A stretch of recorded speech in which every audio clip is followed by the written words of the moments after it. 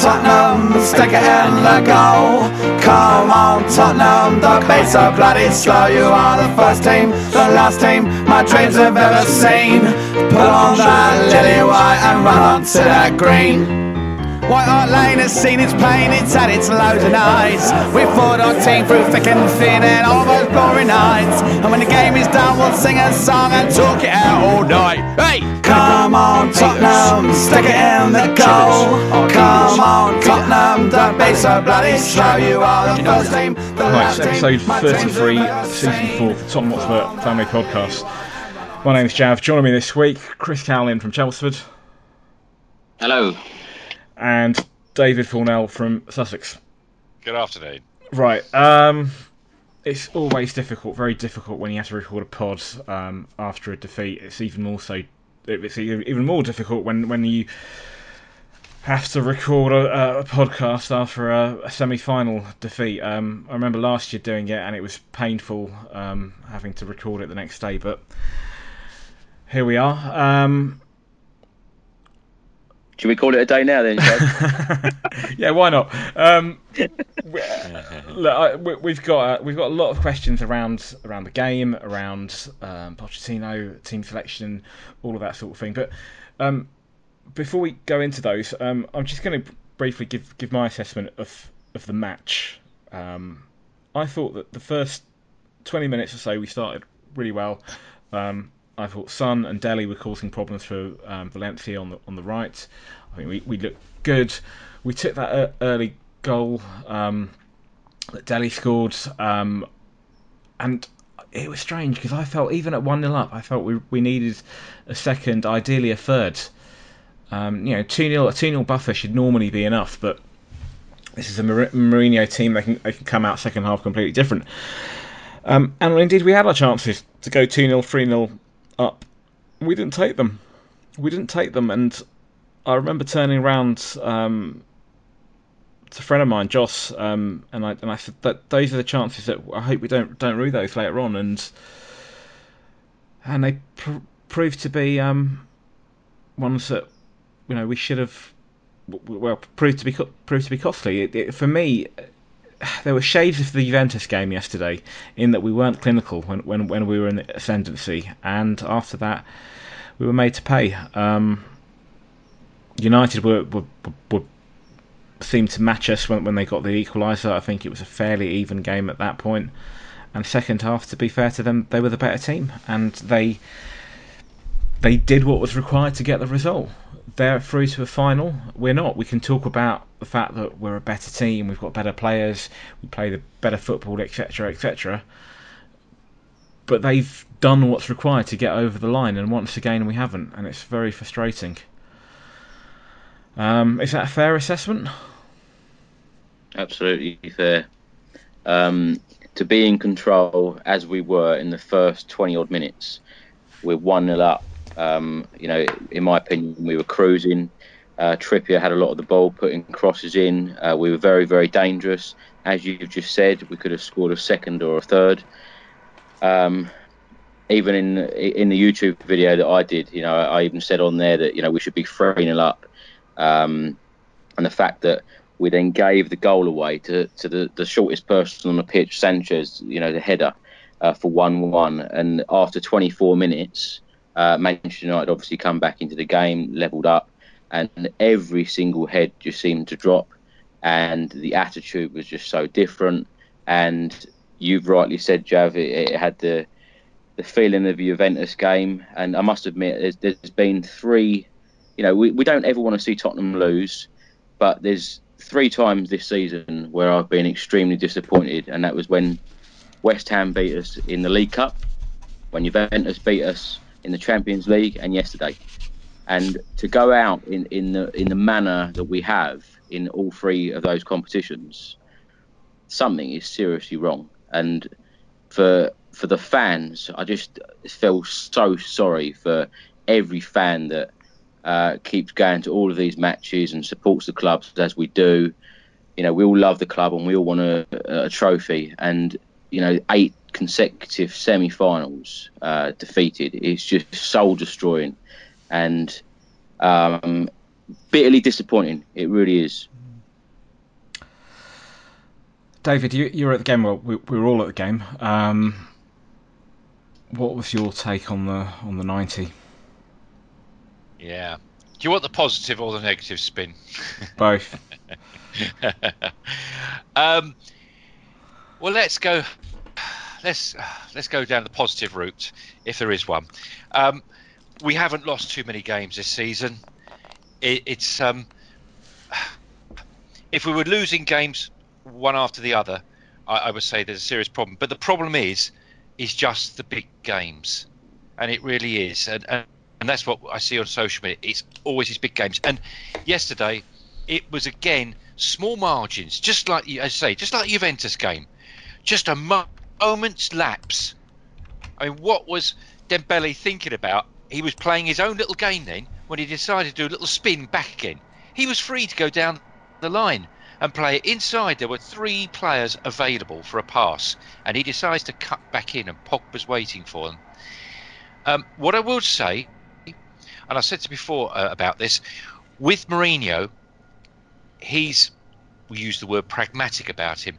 He doesn't produce anything that's eye-wateringly unusual and it's remarkable. He does the basics right. He does the things that wins games. If he sees a small player, he stands a big player next to him. It's as simple as that. And I noticed in the first 5 minutes they sent a ball very quickly to a long ball to the far post where Trippier was. And I thought, right, it's Pogba, because they played Pogba further up yesterday, and I think the plan initially was to get onto the fullbacks with the big guys and get balls into them. As simple as that. And I do think that's what they were trying to do. But we nearly half an hour, we had the ascendancy, and they weren't able to really put that in action. So that wasn't available to him. But once they got the equaliser, as you say, Chris, their heads went down. And certainly 2-1. And they were both fortunate goals for Manchester. Fortunate that Dembele, first of all, asked about with the ball. And the second one, well, it was just a collection of calamities, wasn't it? I mean, Lukaku went to control it, managed to flick it on, and it just went through Davis' legs at the smallest gap. And I don't think Herrera I don't think he was aiming there. I think he just hit it. And of course it goes through. But the moment they've gone 2-1 ahead, that's it. He shuts the game down. And we saw every trick in the book. I mean, it was quite astounding how much he was getting away with. Of players down. I could see them at the back sort of pointing, telling him to do things, to slow the game down, break up our rhythm. He knew if he allowed us to play, Mourinho, if the team allowed us to play, they were in trouble. If he stopped us playing, we weren't going to produce anything. And we were dreadful.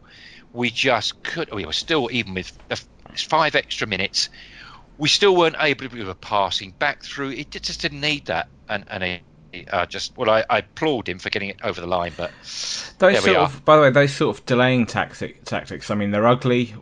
As football purists, we don't like them. As football fans that are on the receiving end of it, when our team's on the receiving end of it, we complain about it. But it's those sort of things that certain teams do, whether that's Juventus or United, that gets them over the line.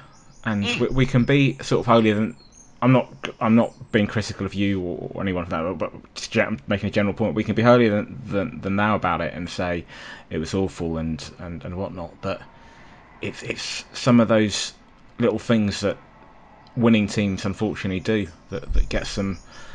Oh, absolutely. It's you're not criticising me, but I absolutely agree. I mean, I'm not necessarily criticising Mourinho, but it's what he does. And that's how he gets his teams over the line. He's able to do that. He's able to instill it in his players. I've noticed that Manchester United have become a lot more dirty, if you like, in their tactics. And I don't mean by going studs up or something, but all those little things to break up. He always did that. And he did it back in. He does it on the back of a loss, effectively. He did it with us when he was manager of Chelsea. On the January 1st, we beat them 5-3.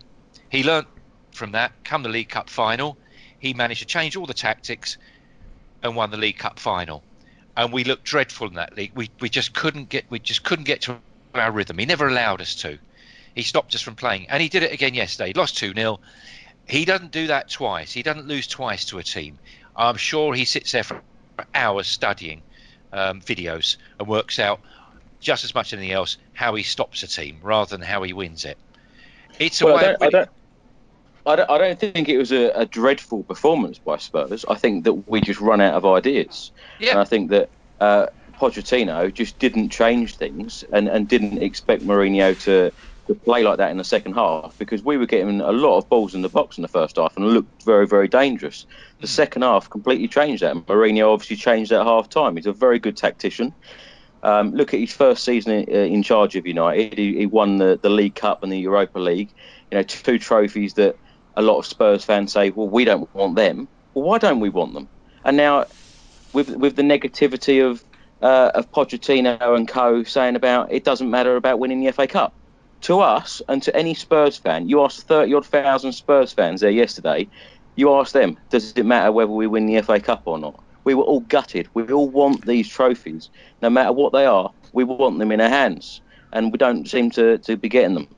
Chris, do you, both of you, do you believe him when he says that? Because bearing in mind our pedigree, bearing in mind the history with the 2 Argentinians, Ozzy and Ricky, and winning the FA Cup and all of that, is it perhaps maybe just a case of the fact he's playing it down and taking that pressure off? And also maybe some of it is to do with the fact that ENIC have said the priority is Champions League football, and he's just emphasising that as being the be-all and end-all, as important as cups may be to us as fans. Well, you know that Poch's contract is till 2021, and I believe that he will remain in his job until then, and then he will leave after that time. And I think that the board and him, they sit down, and I think that they'll be very, very happy as long as we finish 4th in the top 4. As long as we finish 4th every year, everybody's happy. So if anything happens as a bonus, fair enough. But I really do believe that, not all this thing about him playing it down. I really believe that he's not that bothered about winning these competitions. You wouldn't hear it so many times. And certainly, I know we'll probably talk about the team selection, but when you are not playing your best 11 players in an FA Cup semi-final, that we haven't won a final or even been in an FA Cup final for 27 years, how important is that match? You'd play your best 11 players. Your club captain is on the bench, and the best centre-half, probably one of the best in the world, is on the bench as well. It is ridiculous.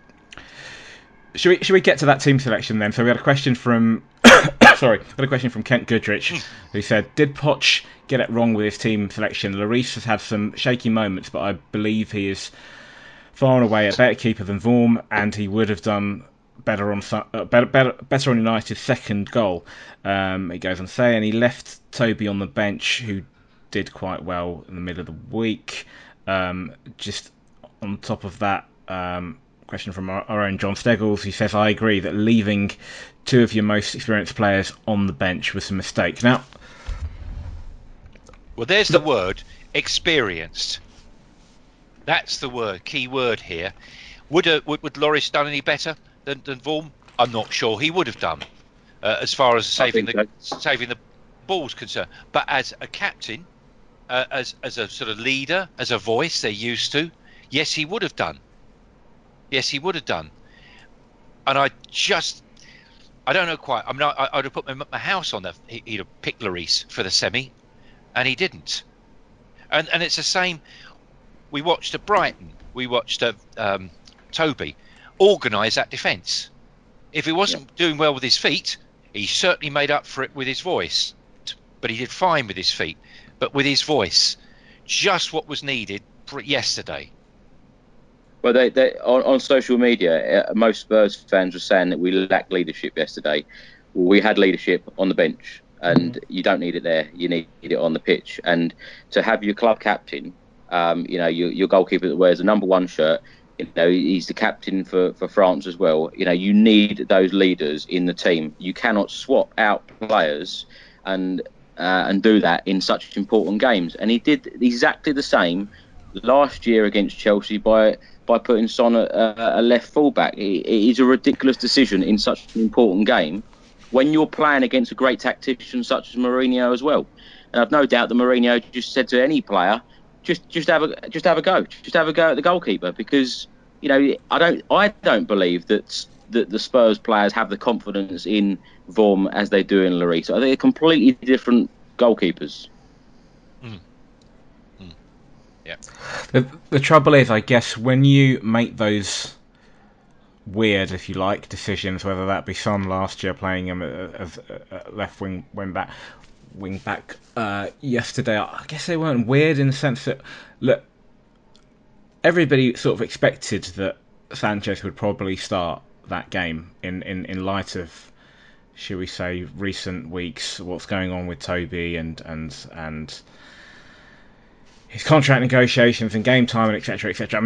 And obviously I'm a big fan of Toby, and I would have picked him as a matter of course anyway, regardless. The Lloris one, strange decision. He's a club captain. I know Vorm's played in every round, but in the latter stages against the big teams, you play your best goalkeeper. When he makes those decisions, unfortunately, he opens himself up to criticism. Now, I know he probably doesn't care what people say or think on social media. That's fine. I'm sure he doesn't. So, I'm sure he's immune from all of that. But he doesn't help himself by making those decisions. Sure, if it paid off, then we wouldn't be talking about it. But he's opening himself up for criticism. I don't think, for what it's worth, Sanchez played badly. I don't think Vorm played badly. I think Vorm did well.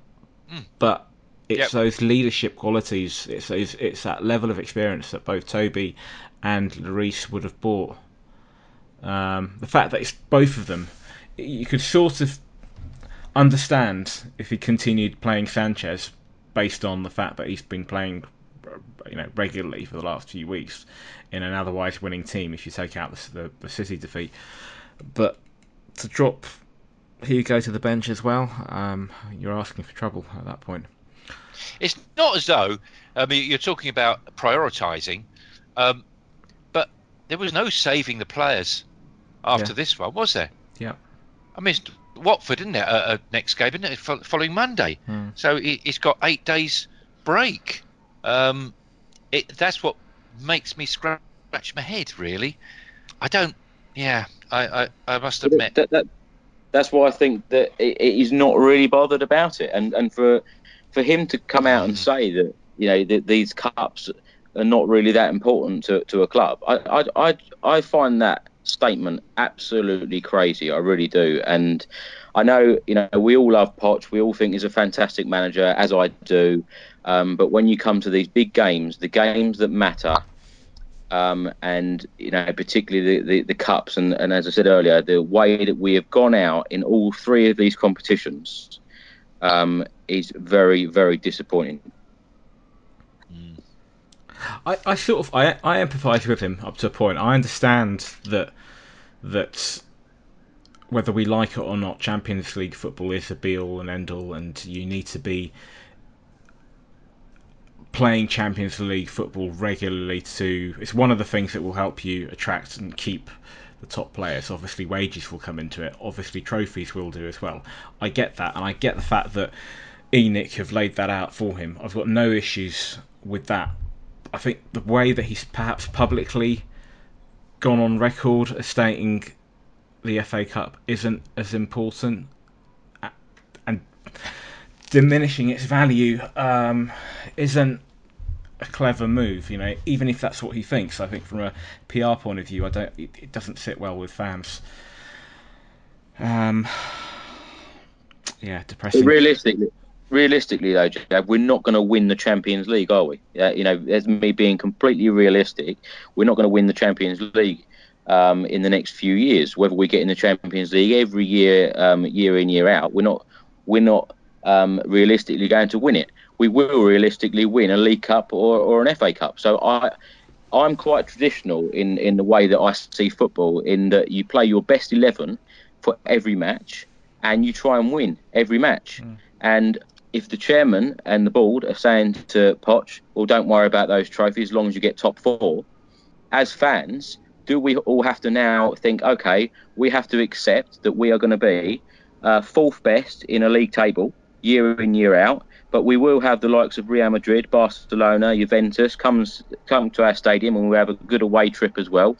But then we'll probably get to the last 16 and then go out. Are we happy with that? I'm not. We're not happy with it, and I think that it's not something that we can necessarily accept as fans. I think we might have to accept that's the way ENIC view things, and will do whilst they're in charge, or at least for the foreseeable future. They've got a manager who seems that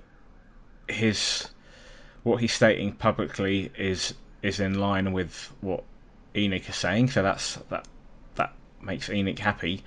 I don't know. I'm not suggesting for a minute that we should get rid of Pochettino. I'm just saying hypothetically, if we had another manager in charge, for example, if Mourinho was in charge, would he be saying the same thing, even if that's what ENIC said to him and said, look, the priority is the Champions League? I'm not sure he would.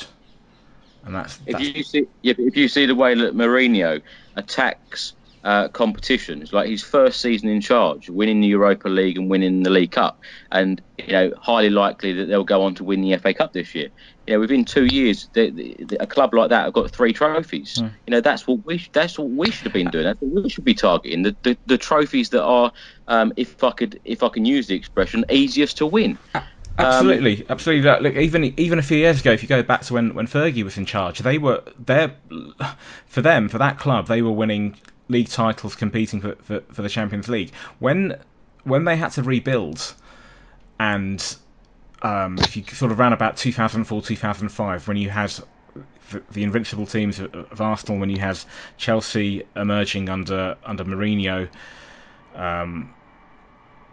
United had fallen back to about 3rd place, and even at that point, Alex Ferguson's priorities shifted, and I recall, I think it was 05-06, they won a league cup, which maybe in other seasons they wouldn't consider taking seriously. You go back to the 90s when I think they were one of the first teams that fielded youngsters in a league cup game and were fined for it.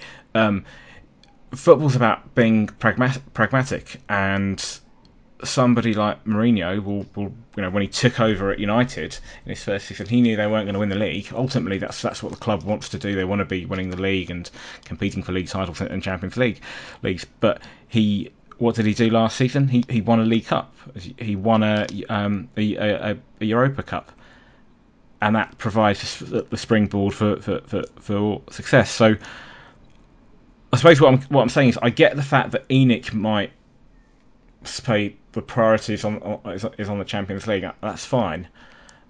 Perhaps Pochettino would be better advised not to publicly say or think that. Does that make it? Does that make it any better? Does that make it any better then? I think that when he comes out with statements like we're not taking it seriously. Firstly, it's not going to appease the fans. It's going to make us restless. It's going to make us angry. Secondly, there is that possibility that if you're publicly negative about it and that is projected to the players, then they in turn won't take it seriously. And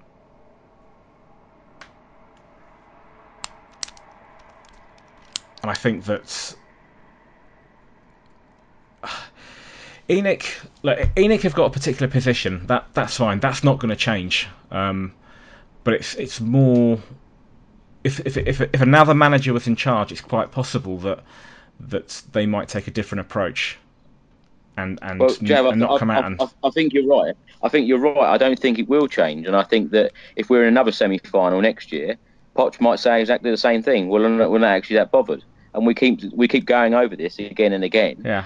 And this is my point of, I think that as long as we're finishing 4th in the league while he's there, everybody's happy, and who cares less about whether we're in a cup final or not? It's only us fans that actually are passionate, and perhaps that's wrong to say that, but really, really want it. We all really, really wanted it yesterday, and it's just so gutting every year when we don't get it. I wonder if it's a mental thing though. How much of it's just a mental thing? Because it's not just cup finals. If you go back to I digress slightly, but if you go back to when we were chasing Leicester, those big games when we needed to get over the line, we just didn't quite have it. Yeah. Yeah.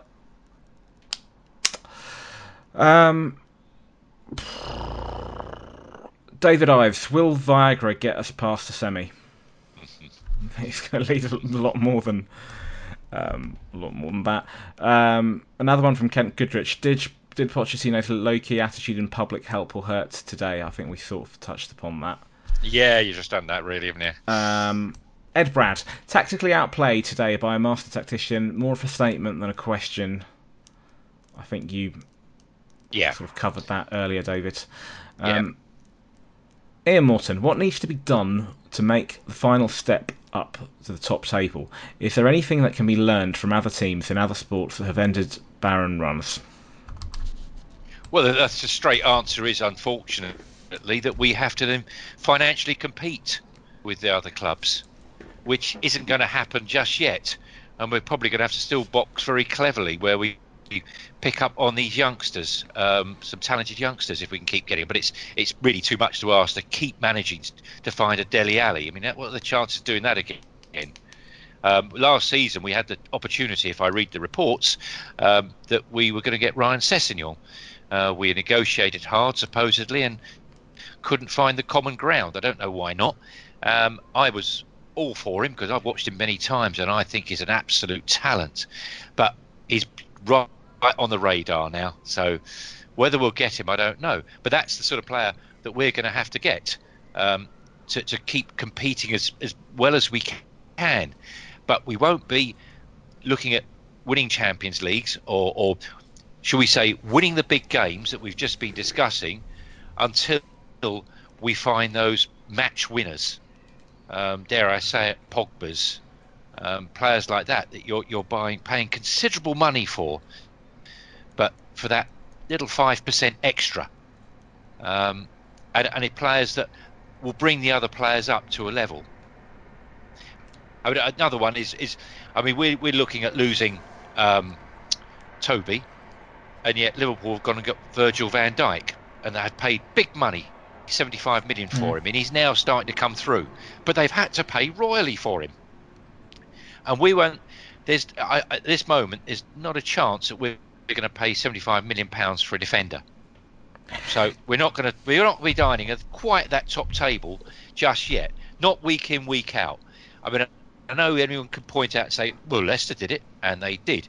But the chances of that happening again are pretty slim. And as we spoke the other day, Chris, did we think we were going to? You asked me if I thought we were going to win the league in the next 5 years, and for these reasons I've just been saying, no, I don't think so. We had our best chances, and I don't think so for the next beyond 5 years. Who knows?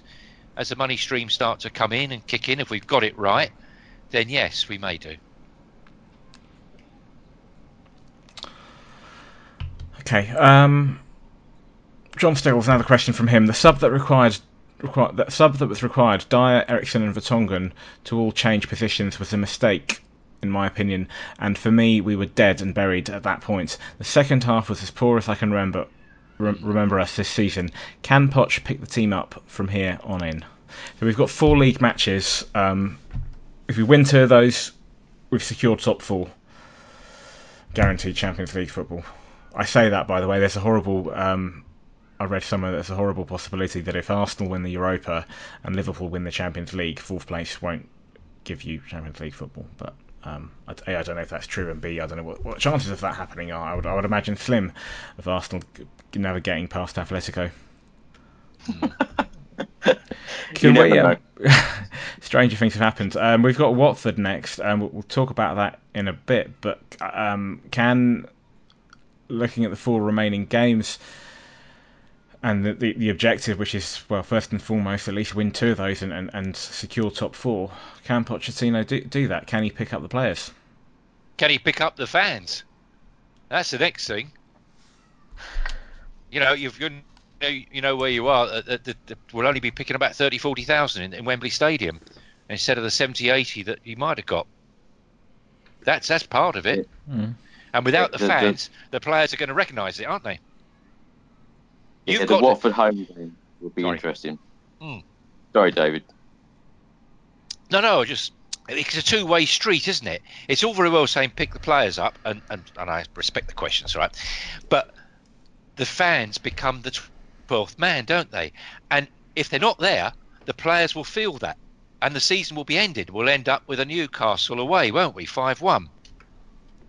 That's what my fear is.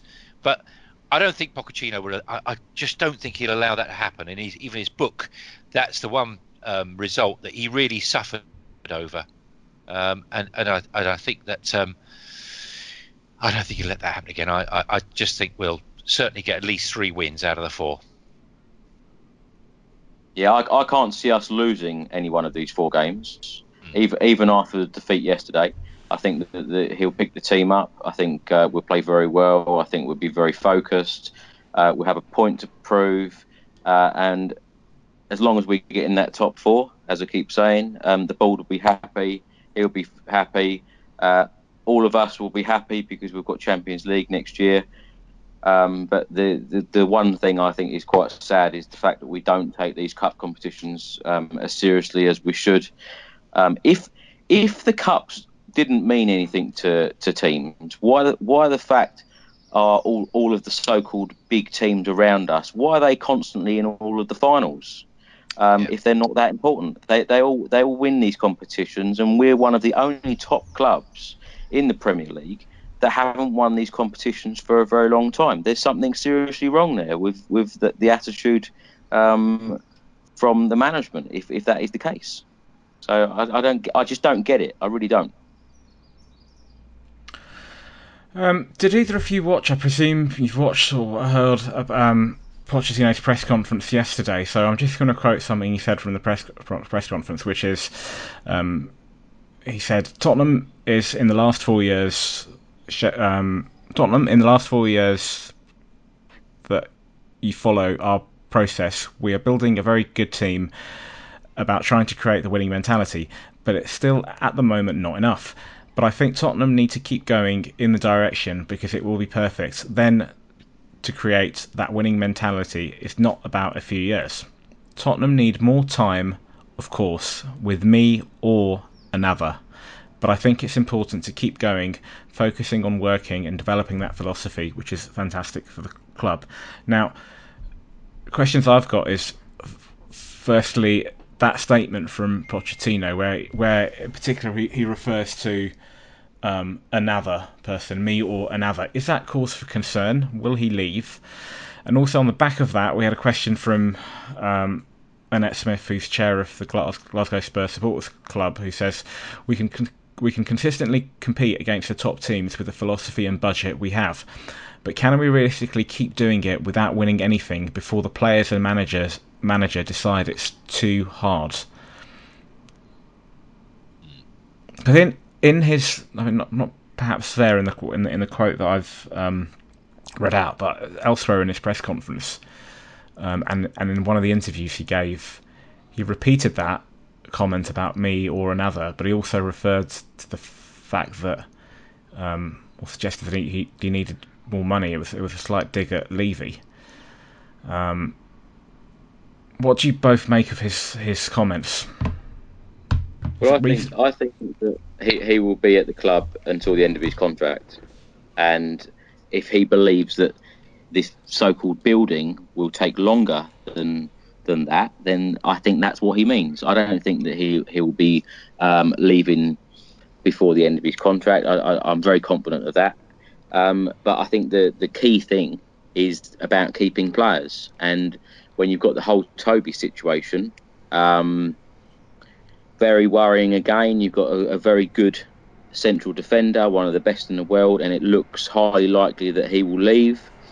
When you see people like Dele Alli looking absolutely gutted, distraught that we've lost the game, will players like that leave? Harry Kane banging goals in for Spurs, everybody, your Alan Shearers, your Gary Linekers, people like that saying he'd be better off if he's at another club. We will keep players like that. That's keeping the players together. I think is going to be the hardest thing When you've got someone like Kyle Walker leaving, and within a number of months he's won a Premier League title and he's won a League Cup already. When the Tottenham players are looking at people like Kyle Walker, thinking, well, he's now earning more money than me, and he's got trophies on his mantelpiece. That's the worry, in my opinion. But I get what Poch is doing. He's building a team. We've been enjoying some of the best football we've watched. Through being a Spurs fan. But ultimately, football is about the glory, and it's about winning things. And we've got to win stuff. We really have. What do you, before bringing David, Chris? In terms of the actual quote where he said "me or one other," me or another. Was that just frustration? Was it a coded message, a dig at Levy? It was a really strange thing to say. I think you're reading too much into it. If I'm completely honest, I just believe that Poch is a man of his word. I don't think he'll leave Spurs before the end of his contract, so I think he'll see his contract out to 2021, and then if someone else comes in, then he'd be passing all of his hard work over to somebody else. But that's all I read into it. Yeah, you're probably right. I struck me straight away. They were talking about it on the Sunday supplement this morning, so they picked straight up on it, the same as I did. I saw it, I thought, or listened to it. I thought, well, that's an odd thing to say. I was a bit more suspicious that he was giving a thinly veiled warning to the board, of wanting more money spent in whatever way that is, whether that's to be increasing wages through a new contract, or whether it's slightly higher brand of player coming in. But overall, you're right, Chris. He is a man of integrity. I can't see him being a man to really threaten, I suppose. So it's probably just down to wording and another one, meaning in another 5 years' time, or maybe he would be happy to sign a new contract. I don't think it would be good for him to scuttle off again, having not won anything. For him, he for his own CV, he needs to have a trophy on that CV, be it a League Cup, be it an FA Cup. That I find it frustrating that people are judged that way, because he's done so much for Spurs. Even now, we are in a better. I have to say, it's a positive thing.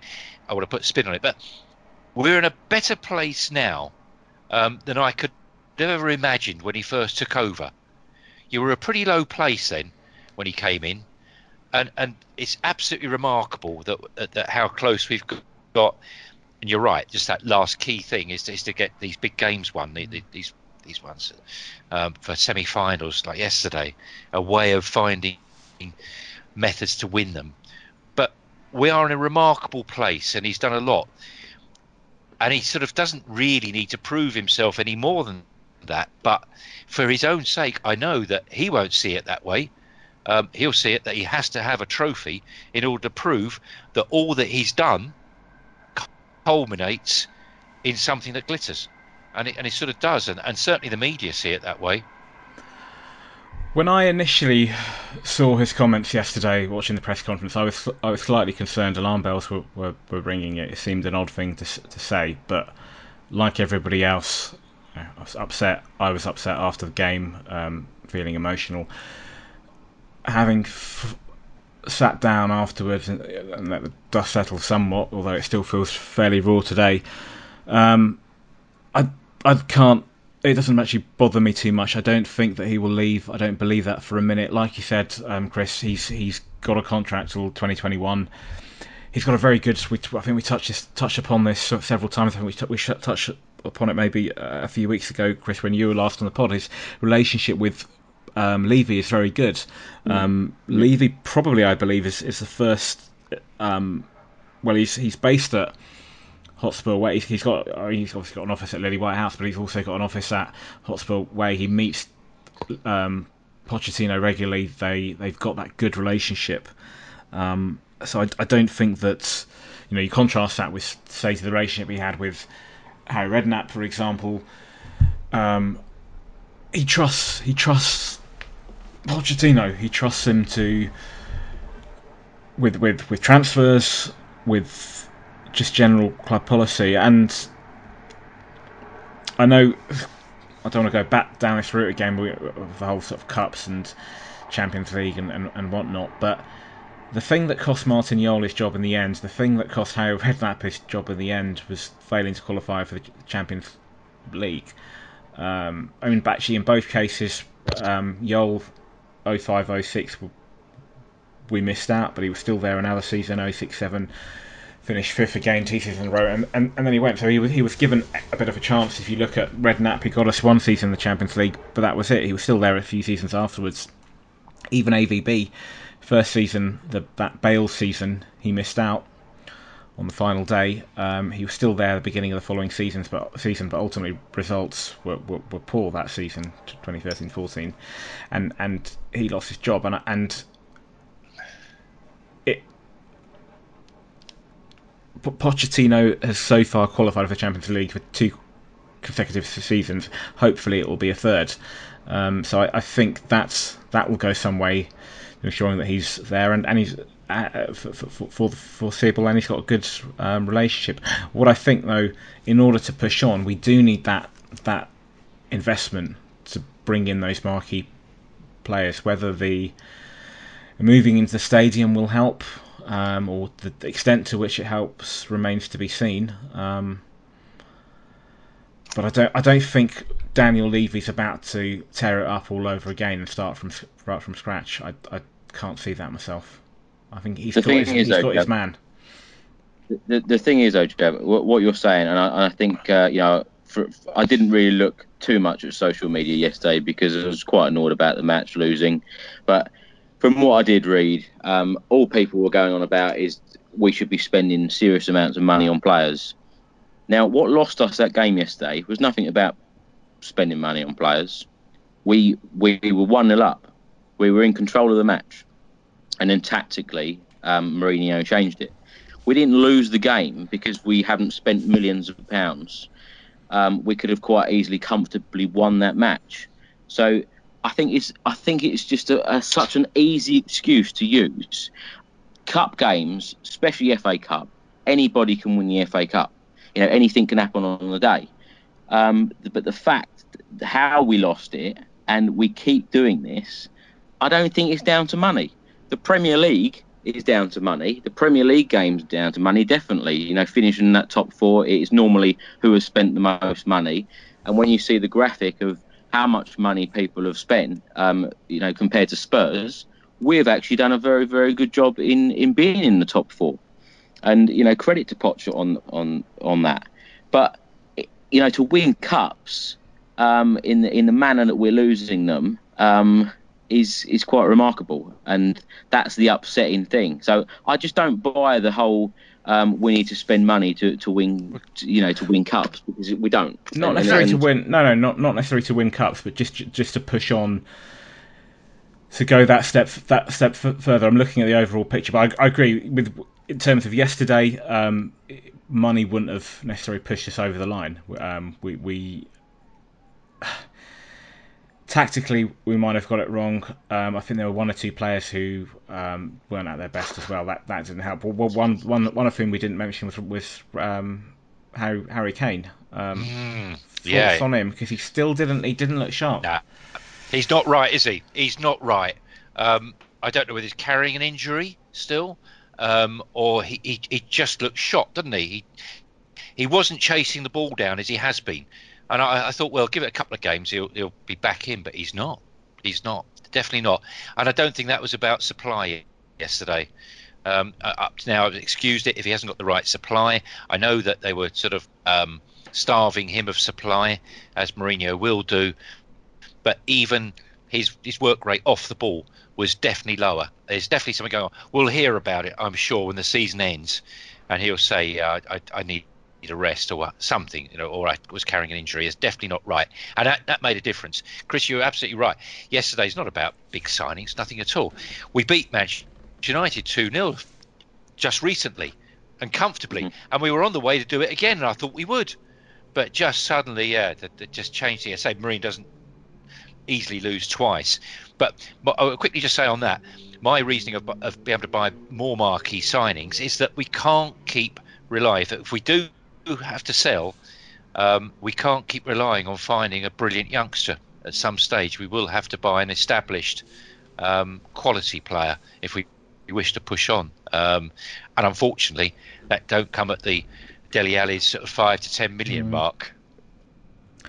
There's a great danger. I know it's a different scale, but if you take Southampton, they had a lot of good players that they've sold in recent years. They've replaced them with astute purchases in the transfer market. And there's only so far you can get away with doing that, and possibly this season it's going to start to cost them. And I'm not saying that it's a different level, but at some point, you won't find the Delis of this world, or you won't find, I don't know, let's say somebody like Son, who obviously cost a fair few more million than Dele did, but it's somebody you can develop. At some point, it's only so far that somebody like Pochettino can go in terms of developing players, and you do need that extra bit of investment. You need that bit of money also to keep your players, to give them the contracts that they want or desire. This is depressing. Yeah, you got to talk about the Brighton game. Okay, we'll talk about Brighton in a bit. We'll also look at what's happening with the new stadium and a few more questions from listeners. But before we do, here is Bex with this week's Spurs Ladies update. Hola, it's Bex. So it's been a quiet couple of weeks for Spurs Ladies, and then, like buses, they play 2 games in very quick succession. So they played on Thursday night against Oxford United in the league and came out with a 2-1 win. Katie O'Leary got the first goal and Coral Haynes got the second as a last-minute penalty. That would have stood them in good stead for Sunday's game, where unfortunately playing at home they lost 2-4 to Sheffield, with Sarah Wiltshire heartbreakingly scoring at both ends. Juan Amoros said after the game that the ladies didn't perform at the level that they know that they can do. However, there's always next time. The next game is next Sunday, and that's against Durham. That is at Cheshunt at 1 o'clock. Be good to see if anybody is around and they can go. And that's closely followed by a game on the Wednesday, the 2nd of May, at Cheshunt against Millwall Lionesses, and that's a 19:45 kickoff. For anybody that's aware of what's happening in the world, Millwall Lionesses are borderline having to close the club down altogether due to financial issues. They've been helped by both Millwall as their partner club, and I know they were fundraising at their recent games. So if anybody does want to go to this is the rescheduled Millwall game, be sure to take some extra change and just chuck it in a pot, because I'm sure they'll still be fundraising for that. If anybody has any questions, I am on Twitter at Bunchespecs. Cheers, thanks, bye-bye. Welcome back to the second half of the Tottenham Hotspur Family podcast. Right, Chris, you were there. You were at Tottenham yesterday morning, as you are every Saturday. What's the latest on the new stadium? Oh, well, there was lots of fans down there meeting me yesterday, so it was really nice to see. Lots of hundreds of Spurs fans down there looking at what's going on. Hundreds of builders working yesterday. Everyone's very, very focused, all looking very, very good. Most of the glass panels now have gone in on the west stand. That looks absolutely incredible. That west stand, it really does. They're painting the trees at the moment white. The trees are actually situated on the south stand, looking very finished around the east stand as well. There's just work going on absolutely everywhere. Seats have gone in, upper tier on all stands.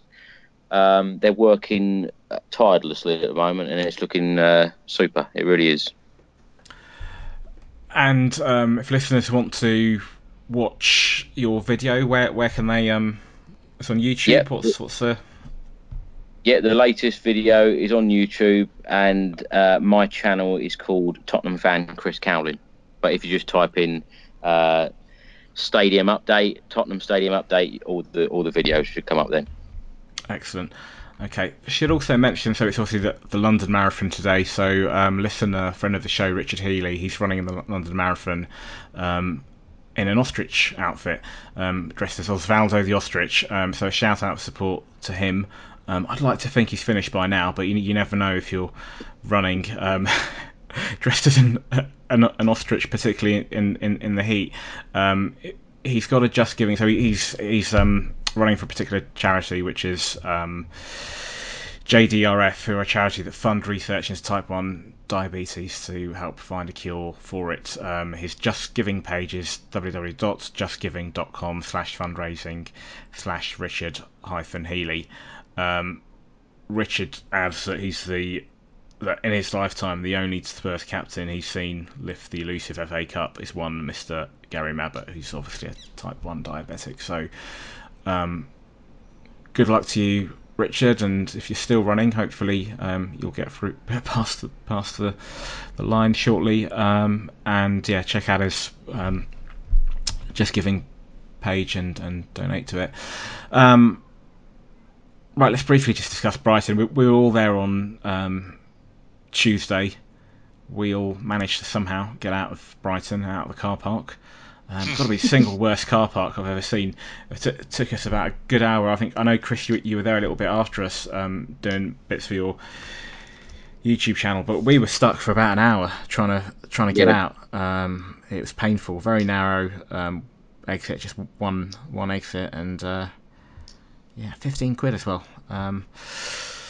One Mr. Alderweireld, who we referred to earlier, returned. There were quite a few changes for that game. It was good to see him back, but we only ended up with a point. Frustrating night again. Wasn't good, was it? What I'd like to point out, Jav, I always say to you, I want to get in early and I want to see them warm up and I want to see their body language. When I sat down there, I was watching Aurier, and all the others were in synchronisation. They're very keen on this, aren't they, with warm-ups? Everybody does it in synchronisation. It's a discipline. It gets you right mind for the game. And Aurier was out of synchronisation. And there was a little bit of... I was sitting watching it thinking, he's a loose cannon. And sure enough, it comes into his game, that loose cannon. And he's gone in and really he didn't need to touch the player, and it's cost us 2 points. And always watch the warm-ups, and I think quite very often you find if a player's not right, the warm-ups quite often exploits them, or exposes them rather, to where they're going to go. And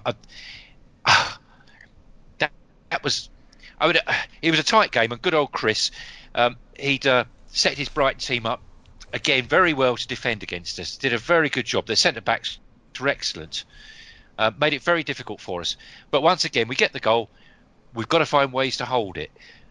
And yet Aurier does just a stupid thing. You can argue how much he had contact, but he was in the wrong place and he just didn't need to do it. He could have come round.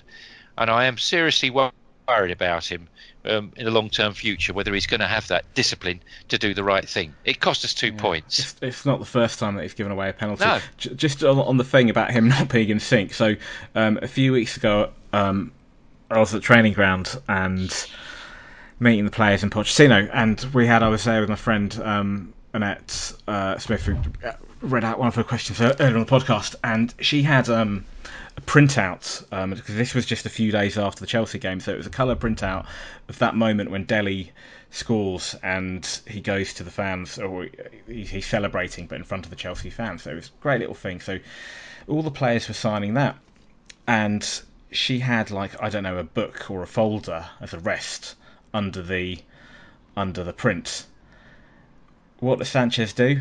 Rather than sign the piece of paper, he misses and he signs the folder that was resting under it, which is just typical Sanchez, just like his not Sanchez, sorry, Aurier even, just like his throw-ins. Yeah. Yeah. He looks. He just. There's something about him, isn't there, that just not concentrating, is he? He's just in another world. Yeah. Well, for a player that's played for PSG as well, is surprising of his lack of ability. I must say that for a player that 3 foul throw-ins in one match, giving away penalties. When a player's a liability like that, I don't think they will last very long in a Tottenham team under Poch. I think that, I know we've criticised Poch a little bit today on here, but he's a very good manager, and he will see that, and I think he'll put it right. And when a player is making so many mistakes in games, no matter how important they are, then I don't think they'll last very long at Tottenham. That's a very good point. One of the things that Pochettino does and does very well is, well, there are two things. One he's very good at developing players. We've seen that with Kyle Walker. We've seen that with Danny Rose. But also, I think he's smart enough to know when a player is beyond any hope or going to be too much hard work, and he'll get rid of them. So examples are Stambouli, for example, in his first season. Even Soldado, okay, he'd already been at Spurs for a year before that. It wasn't really working, but one season under Pochettino, he was out. So there are certain players that Janssen, he moved on quickly. There are others that probably he can see something in, and I think if he feels that Uria he's not going to be able to step up and he's not going to be able to improve him, then he'll move him on. You might say, if you're going to be critical, you might say, well, some of these purchases that were made therefore weren't the right ones, and you can criticise Pochettino for signing some of these players, and that's fair comment. I don't disagree with that, although I would say that all managers, regardless of the pool of money they've got to spend, even the best managers, will sign one or two players that are just turn out to be transfer flops. Even somebody like Sir Alex Ferguson, I remember he signed a few over the years which weren't great. Admittedly, obviously he signed a lot more that made it. But Pochettino is good at identifying that and nipping it in the bud fairly early on.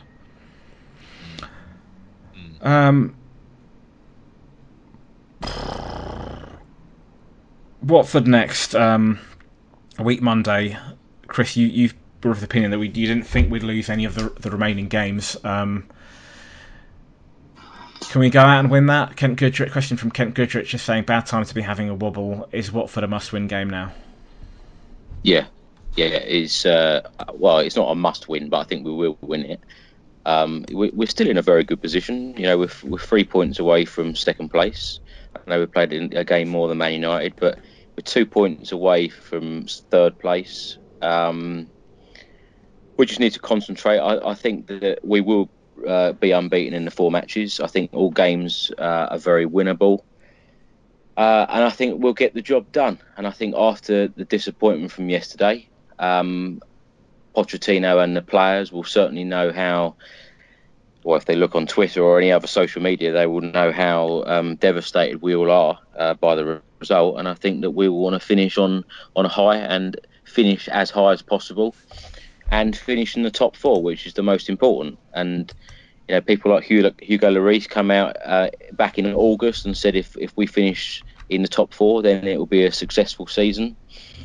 And I think we'll do that again. But I just think I know I keep harping on about this, these cups, but I just think that Pochettino, at the end of this season, this is his 4th season in charge. And after 4 seasons, I know, we've played Champions League a couple of times and, looking to qualify again.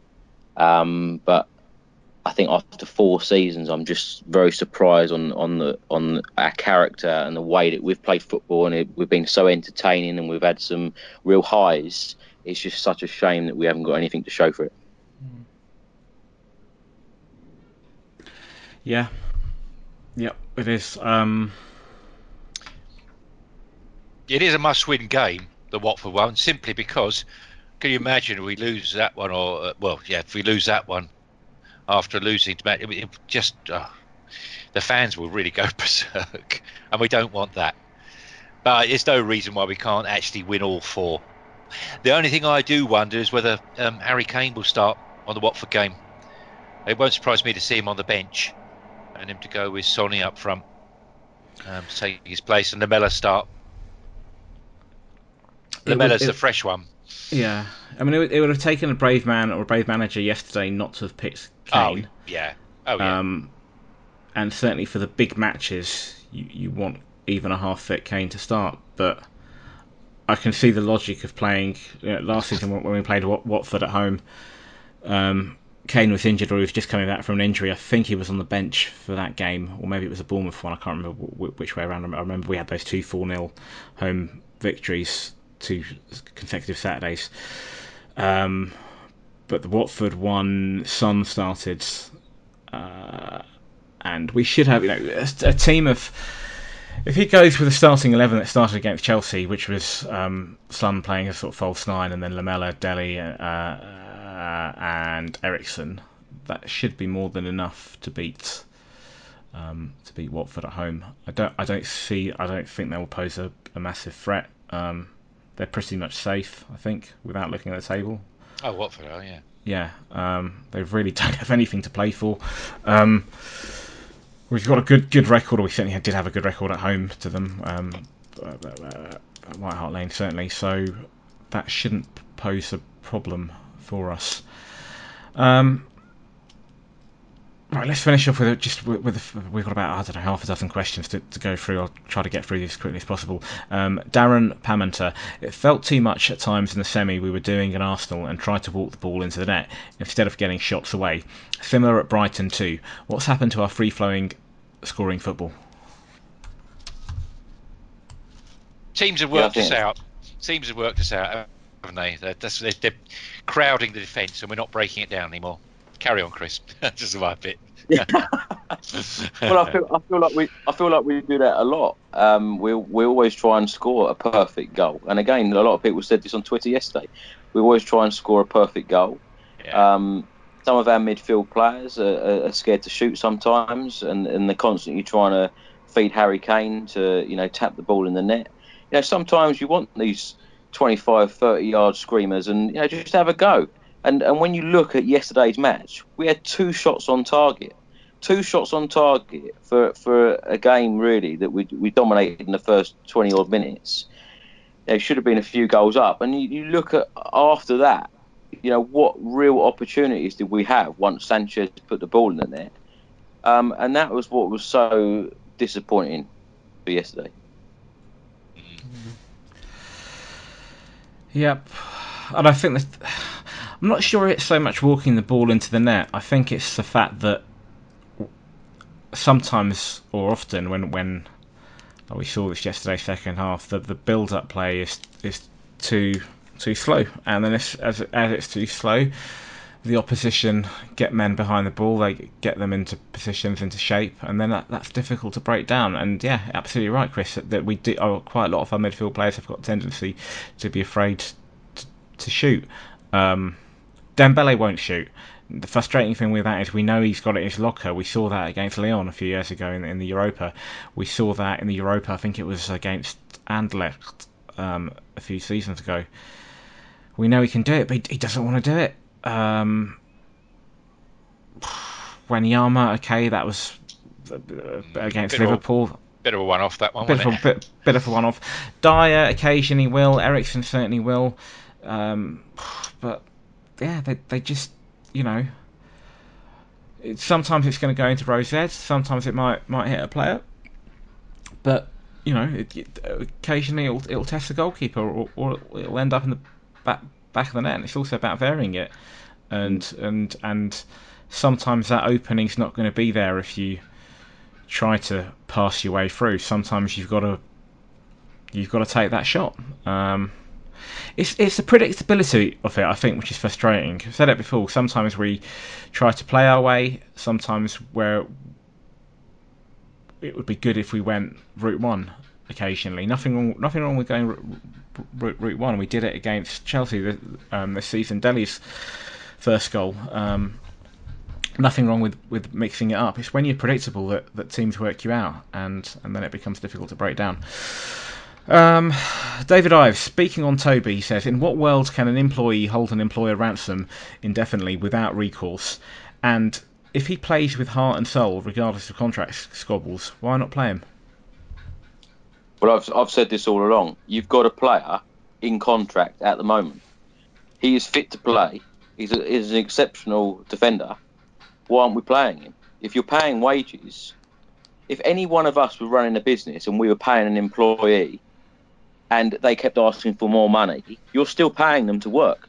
So why are we not paying him, or why are we not working him to what he's getting paid at the moment? It is ridiculous. He should be in that starting lineup week in, week out, regardless of signing a contract or not, because I don't think that Toby Alderweireld will give a bad attitude. He's not shown that he's got a bad attitude, and even all three of us were standing outside Brighton Stadium on Wednesday, and all three of us were surprised. Well, Jab, you probably won't because you went on about it so much.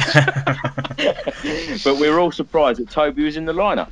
Now, how can a player be out in the cold all that time and then suddenly come in to a Wednesday night game?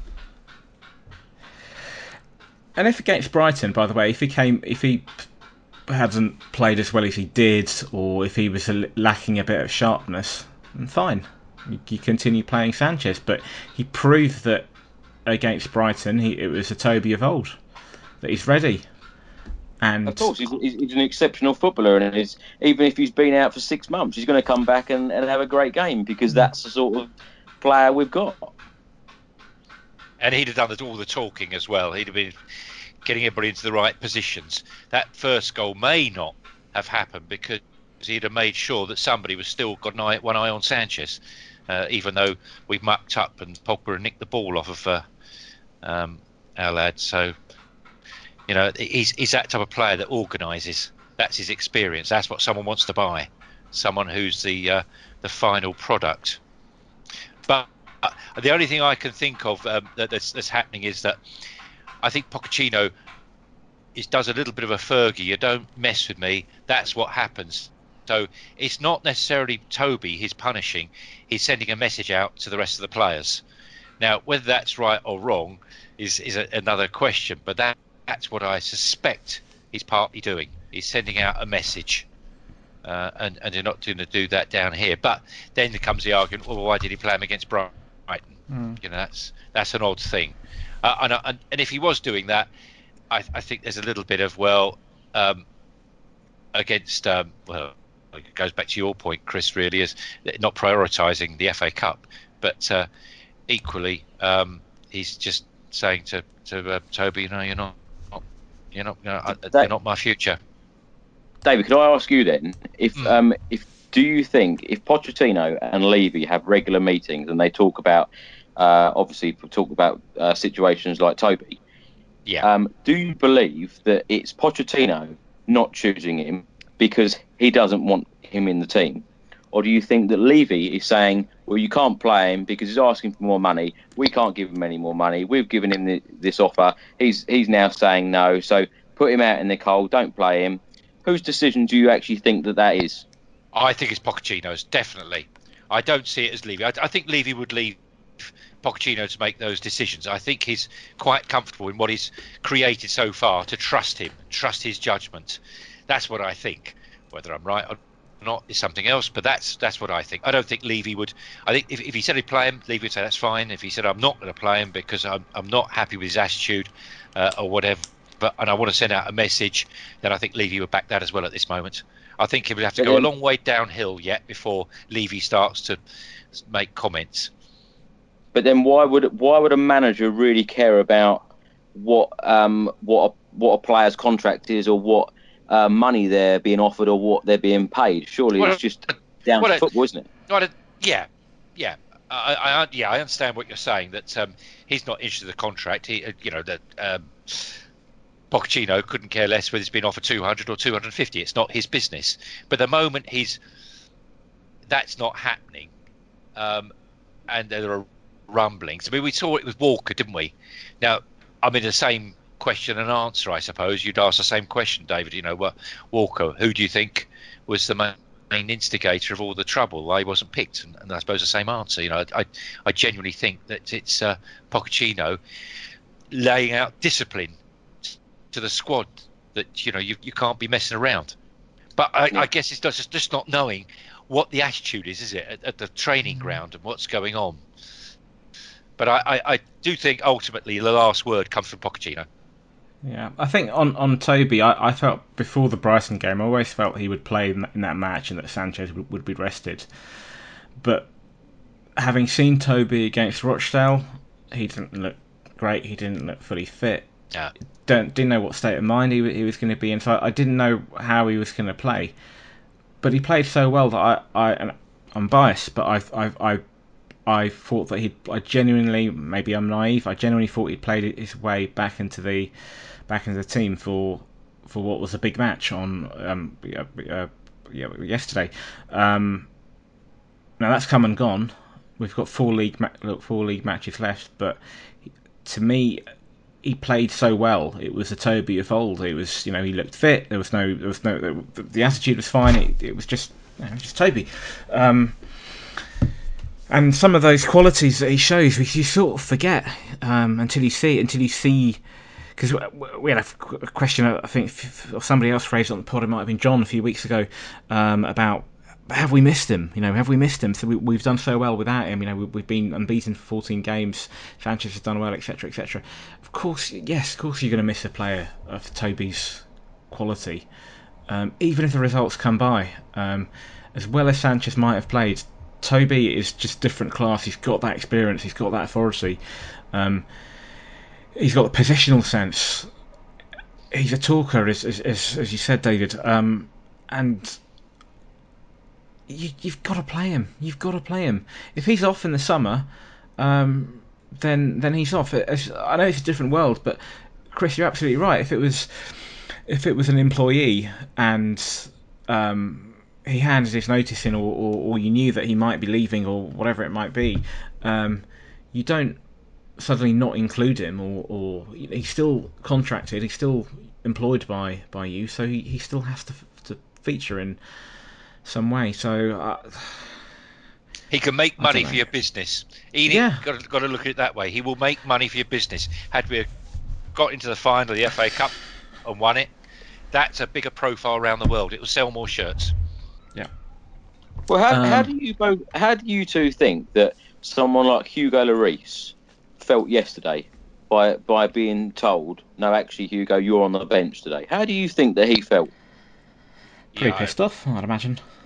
Yeah, I would agree. Yeah, I think. Well, yeah, we'll never know. But I wonder if we had got to the final, who would have played? Because if he dropped Hugo again, that's the club captain.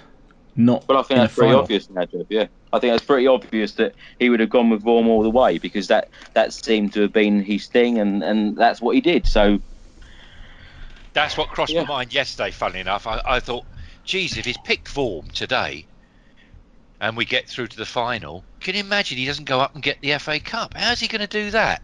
He's your club captain. I couldn't. And if he does play him in the final, well, why the hell didn't he play him in the semi-final? That one didn't really make sense to me. Not enough, because I put my money on it. I thought, next semi-final he'll bring Lloris back. He has to play his best 11. Okay, a few more questions. I'll try to quickly get through them. If I don't read any, apologies to the listeners, and we'll try to fit them in next week. Greg Taylor. At the moment, Tottenham are the school kid that is good at football but plays in his school shoes because his mum and dad can't afford football boots. Do you think that's a fair assessment? Probably. So close. It's an odd analogy, isn't it? An odd analogy, but I think I see where he's coming from. We look a little bit like that, yeah. Yeah. Okay. Mark Stoll, what will it take for the majority of our fans not to be so fucking negative? I presume Mark's referring to social media, because particularly, I know Chris, you said you didn't spend that much time on it post-match, which is very wise. I had a little look on Twitter, and it wasn't a good place to be. And of course, there are lots of fans that are angry. I get that, and fans are going to be critical, and there are reasons to be critical. I understand that, but some of the comments, even in the stadium yesterday where I was stood, I was right behind the goal in row 5. There were people behind me complaining about Dembele, saying he's fucking awful. Somebody questioning the fact that Son had come off and Lamella had come on. Just,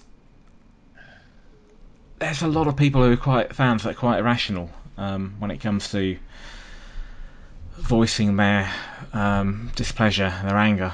There's a lot of ENIC out I'm seeing this morning, Levy out. Oh. We're all frustrated. Sorry, Chris?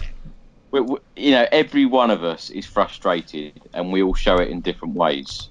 I just put a very short tweet out after the match, and I just thought I'm not entering into any social media stuff tonight, because once you get into all of that, you could be there all night, and there were arguments. Even when I come out of the ground, there were arguments amongst Spurs fans.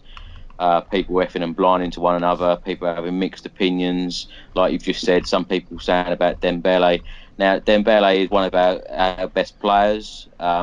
He chose to have probably his worst game all season yesterday, which is a shame for him giving the ball away for their first goal. But we're all frustrated, but unfortunately, these things happen, and when you've got, the managers saying that, the FA Cup's not the be all and end all, then, how do we take it?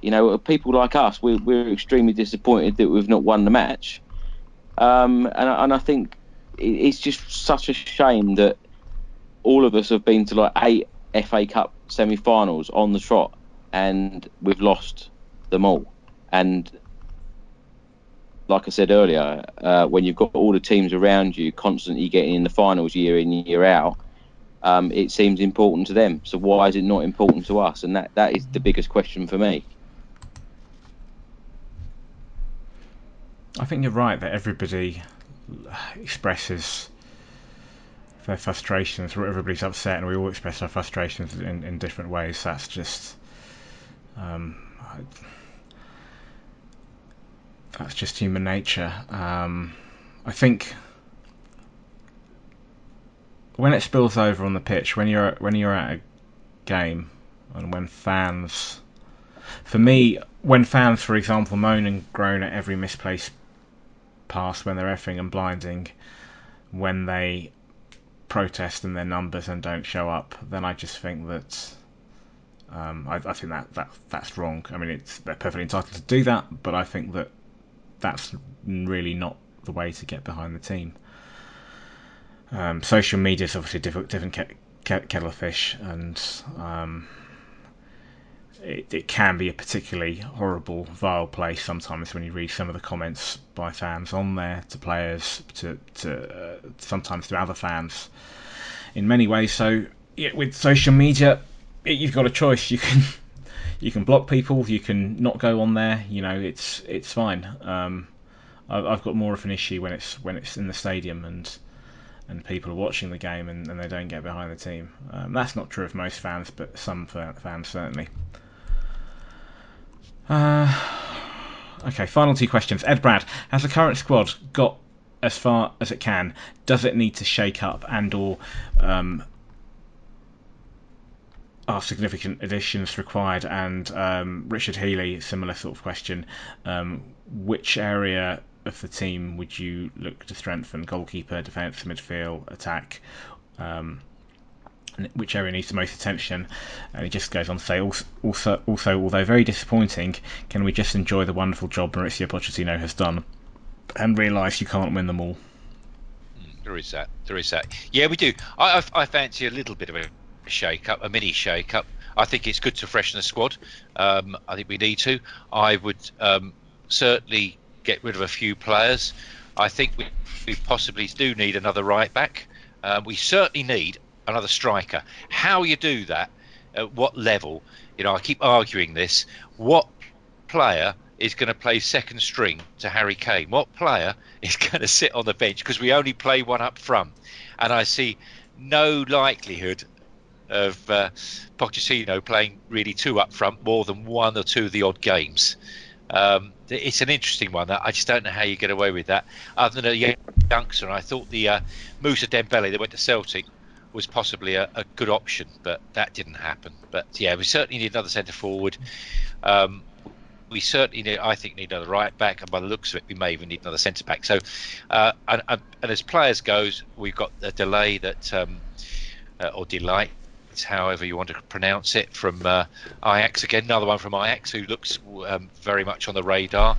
My one, as I keep saying, Ryan Sessegnon, who I think is an absolute talent, and I certainly can make a case for including him somewhere. I'd make room for him. As I say, centre forward. So I do think we need so, but not massive. Chris, is there anybody that's caught your eye, or any particular areas that you feel that we need to strengthen in? I think that we've needed a striker for since Pochettino has taken over. I think that we need another striker. I think we're too reliant on Harry Kane when he has a bad game or he's out injured. I know that we've got players that can play in his position, but they're not out and out strikers as he is. I think that we need a Marcus Rashford type player who we can bring off the bench, and someone happy to be on the bench. A 19, 20-year-old.